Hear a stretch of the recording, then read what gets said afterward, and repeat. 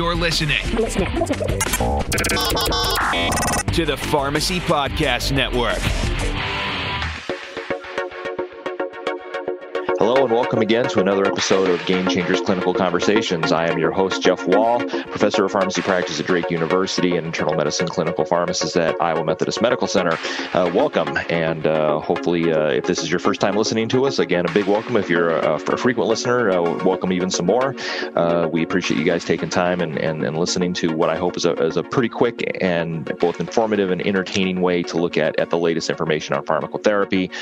To that end, if you do like us, please, I always say every week, head on over to the CE Impact, who sponsors this program, and take a look at all the great programs they have, not just us, but you can sign up for, I think, a very reasonable fee and get CE every time you'll listen to me yammer on the phone, yammer on this while you're driving along or whatever. So that's, I think, it's pretty good. But they also have many, many other excellent CE programs, very affordable, very timely, highest level quality. So just give them a shot. Also, wherever you like or get your podcasts, please get over and like us and subscribe and tell all your friends. We can get more and more people listening to Game Changers. I actually, I am a lurker on the pharmacy Reddit subreddit, and someone actually called us out in that. So as a good podcast to listen to, I was very pleased about that. So today we're going to talk about a study that yes, has nothing to do with COVID, thank goodness.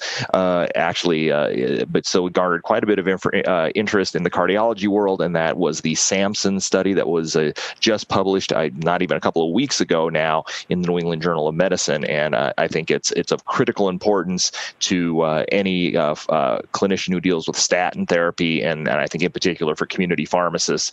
This is a pretty interesting study to read because this study kind of talks about the nocebo effect. And you may or may not have heard of the nocebo effect before. I'll be honest, I'd kind of heard it on and off over the years, and I had to kind of sit down and read some more about it. But we all know what the placebo effect is, right? The placebo effect is when someone has a positive effect to a treatment that shouldn't have that effect, right? So, a sugar pill or something along those lines. Well, the nocebo effect, as you might guess, is the exact opposite. You have a negative effect from a treatment that shouldn't expect to have a negative effect. So, a nocebo effect is when somebody has an adverse effect based on the fact that on what should be basically a non-active drug that shouldn't cause either good or bad things, basically.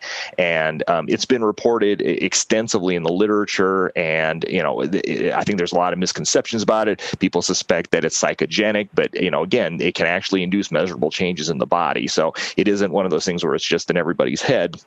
It's just the nocebo effect, again, really calls into sharp relief the complex interplay between what we think and what our brains do and what happens in the body. So, you can absolutely have a measurable change in effect, for example, a lower blood pressure or something along those lines in someone who's given a sugar pill but told that sugar pill might cause their blood pressure to go down. Their blood pressure will literally go down even though there's no pharmacologic reason why that would happen when you're giving somebody a sugar pill. So that's kind of what the nocebo effect is.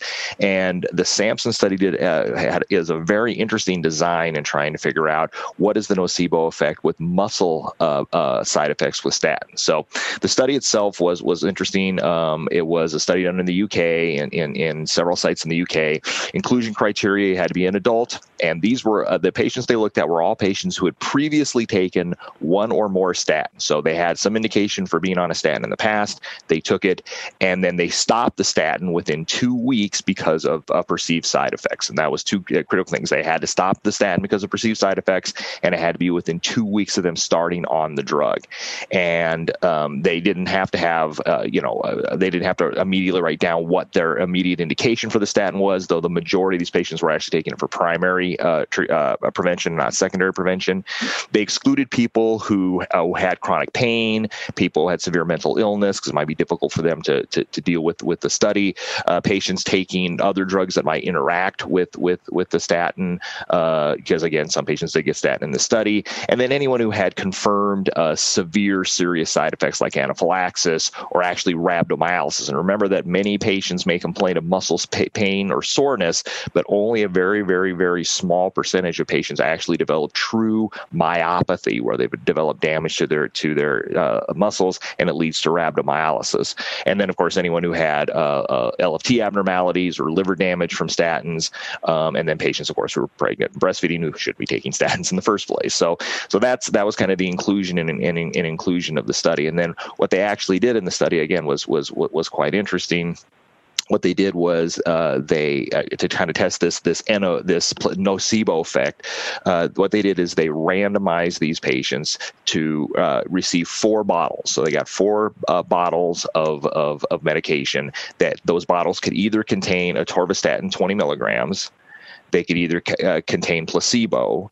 They could either be completely empty, so they had nothing in them, and then basically they were going to take the either the placebo, the drug, or nothing, because they had nothing to take, for a 1-month period. Everyone in the study was then given a smartphone if they didn't already have one, or if they did have a smartphone, they were given an app for their smartphone where they were asked to report symptoms associated with muscle problems and the intensity of that symptom daily. And the symptom scores ranged from 0, no symptoms, to 100 worst imaginable symptoms. And if they discontinued the tablets, they could do that in the study too, and they just had to note that in their app in the app as well, that they had stopped taking the medication because of intolerable side effects. So again, kind of interesting. You know, you had not only a placebo control, but you had kind of a nocebo control, if you will, because there was a group of patients who got nothing, and so that's kind of how that worked. And I think that makes that quite interesting. The placebo pills were identical to the statin pills and were indistinguishable. I actually read an interview with one of the lead authors, and he said that was actually the toughest part of the entire trial, was finding a company that would actually produce generic tablets that were identical. Apparently, in the UK, that is difficult to do. It's difficult in the United States as well.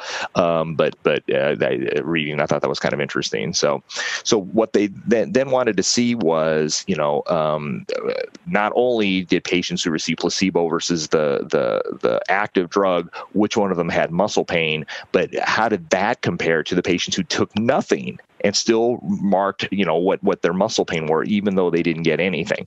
And doing all this, they were able to calculate something called the nocebo ratio. And the nocebo ratio is basically it's a simple calculation. And if you go to the link that we have in the show notes, it actually will be a link to the statistical analysis as well. And basically what it is it's just the symptom intensity on placebo minus the symptom intensity on no tablets, and that number on a scale of 1 to 100 is divided by the symptom intensity on statins minus the symptom intensity on no tablets. So all that's left really is the symptom intensity on placebo. So basically, that would be the nocebo effect, because if these people were having symptoms and a level of symptom intensity on essentially sugar pills. So in other words, that was the nocebo effect or nocebo ratio, which I think was a very elegant way to kind of figure this out.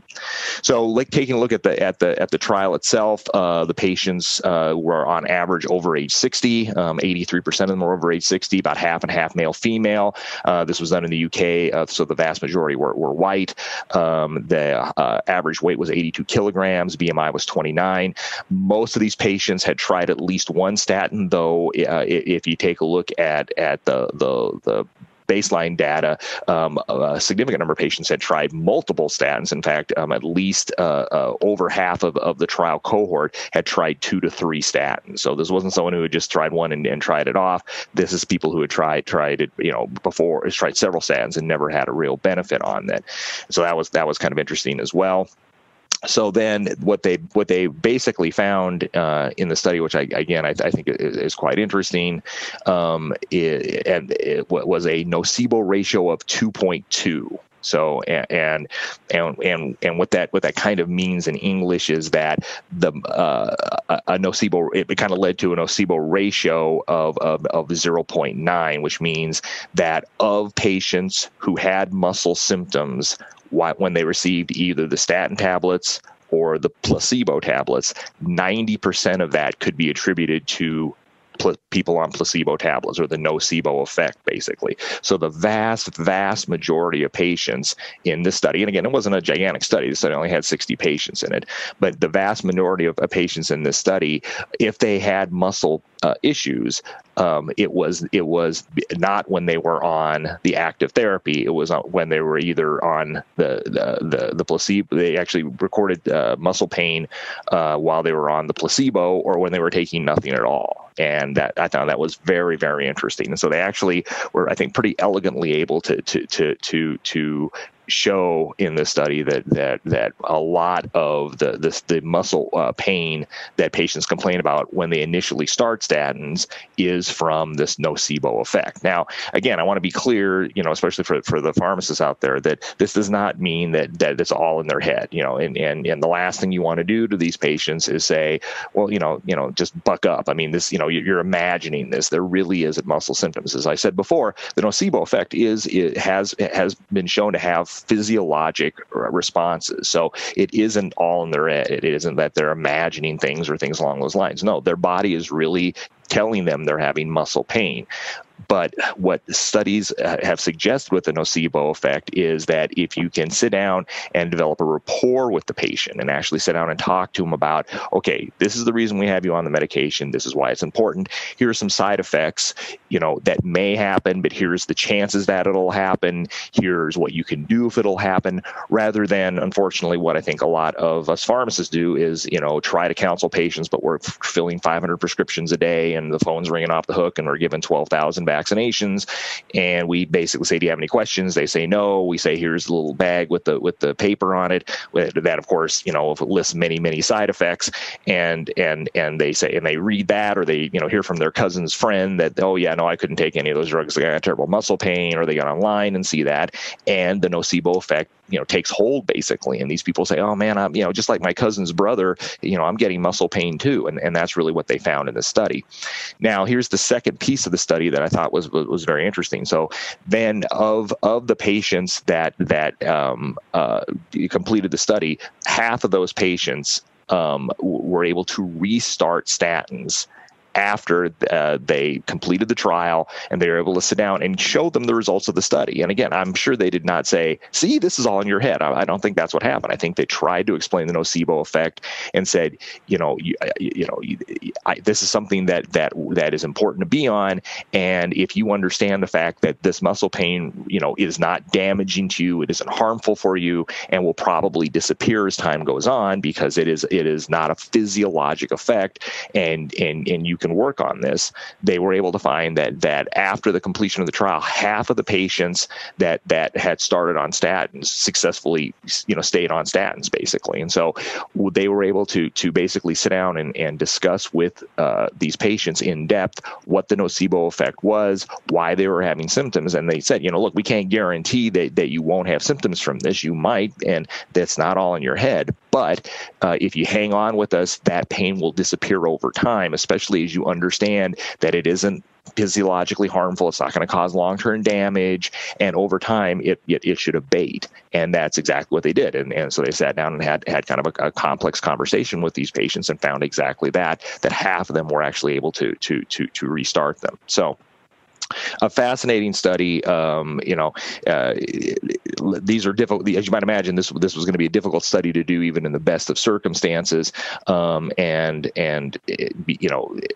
Because of this kind of because it was an N of one study, where again patients kind of got these four pills in sequence, nothing and all that other stuff.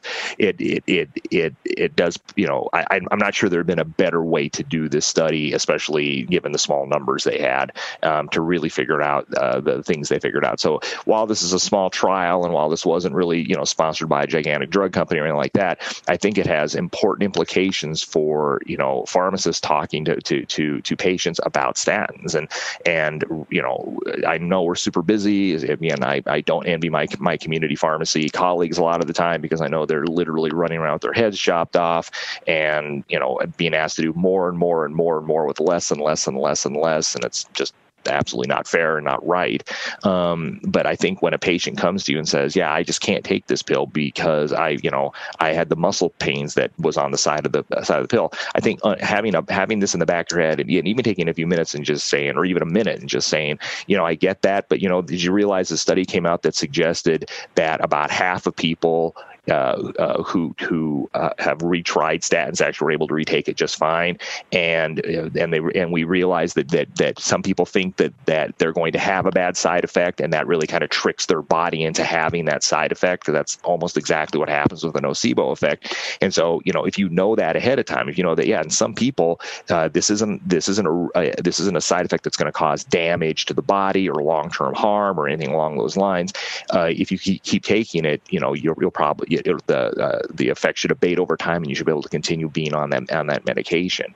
And it's at least worth a shot. And given what we know about the tremendous benefit of statins, especially in secondary prevention, I mean, they literally save lives. There's just no doubt about it. And so in many cases, I'd say the overwhelming number of cases, the benefit of being on a statin is going to outweigh the risk of being on a statin. And so I think there's a whole slew of patients, and my guess is many of the listeners to this podcast probably know a few can picture them in their heads, who that guy tried statin for like a month, and then he told me he could never be on it. And he made me put statins in the allergy field in the electronic medical record or the prescription software because he never wanted to be on one again.